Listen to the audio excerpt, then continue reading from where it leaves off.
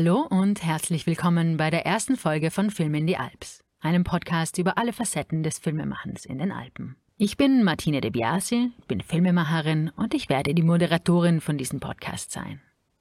Film in die Alps wird in Südtirol geboren und da kommt auch die Filmemacherin Lisa Maria Kerschbaumer her, die der zweite Kopf hinter dem Projekt Film in die Alps ist. Hallo Lisa. Hallo Martine. Lisa und ich sind die gemeinsamen Autorinnen des Projektes Film in die Alps, das eine Plattform sein will, die sowohl kinointeressierte Menschen als auch FilmemacherInnen ansprechen will. Das Herz des Projektes ist die Webseite www.filmindialps.com. Lisa, möchtest du unseren ZuhörerInnen erklären, was diese Webseite alles bieten kann? Sehr gerne. Film in die Alps ist eigentlich die erste Südtiroler Online-Plattform, die alle Kinofilme und alle Events südtirolweit auf einen Blick zusammenführt.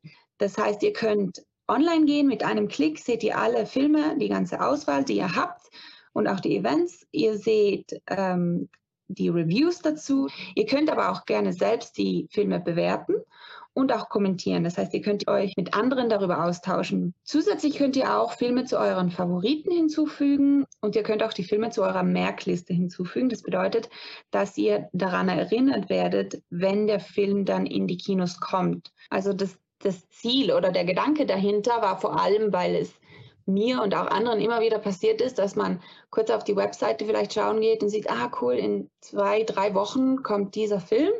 Und während die 2-3 Wochen sind, habe ich das wieder vergessen und vergesse dann auch wirklich, dass der Film läuft. Und bis ich daran wieder denke, ist er schon vorbei und dann ärgere ich mich darüber. Und mit diesem Tool kann man einfach sich daran erinnern lassen, dass dieser Film läuft und wird dann am Tag vorher per Mail erinnert, ja, hallo, morgen läuft dieser Film. Das heißt, wir gehen auf Film in die Alps und sehen einen Kalender und können auch nach bestimmten Filtern suchen, oder? Ganz genau. Das war uns vor allem ganz wichtig, dass man das so userfreundlich wie möglich gestaltet. Das heißt, ich kann wirklich abhängig davon, was ich brauche, nach meinem Film suchen. Das heißt zum Beispiel, wenn ich sage, okay, ich bin in Bozen, ich möchte einen Film in Bozen sehen, dann kann ich die Kinos auswählen, also die Bozener Kinos auswählen, die für mich in Frage kommen. Ich kann aber auch sagen, mir ist es egal, wo ich gehe. Ich kann in Brixen gehen, ich kann in Bozen gehen, aber ich möchte einen Film aus diesem Genre sehen oder in dieser Sprache sehen. Dann kann ich das auch so suchen. Es gibt verschiedene Filter, die man anwenden kann und so eigentlich ziemlich gut sofort sehen kann, welche Filme für einen in Frage kommen. Und was ihr sonst noch machen könnt, ist auf jeden Fall auf unsere Webseite gehen und euch dort für unseren Newsletter anmelden.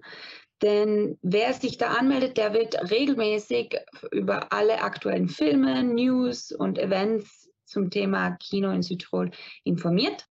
Und wir wollen natürlich unserer Kino-Community auch was bieten und deshalb haben wir auch uns schon mehrere Sachen überlegt und ihr könnt euch wirklich auf tolle Gewinnspiele, tolle Contests und Herausforderungen auf unserer Webseite freuen.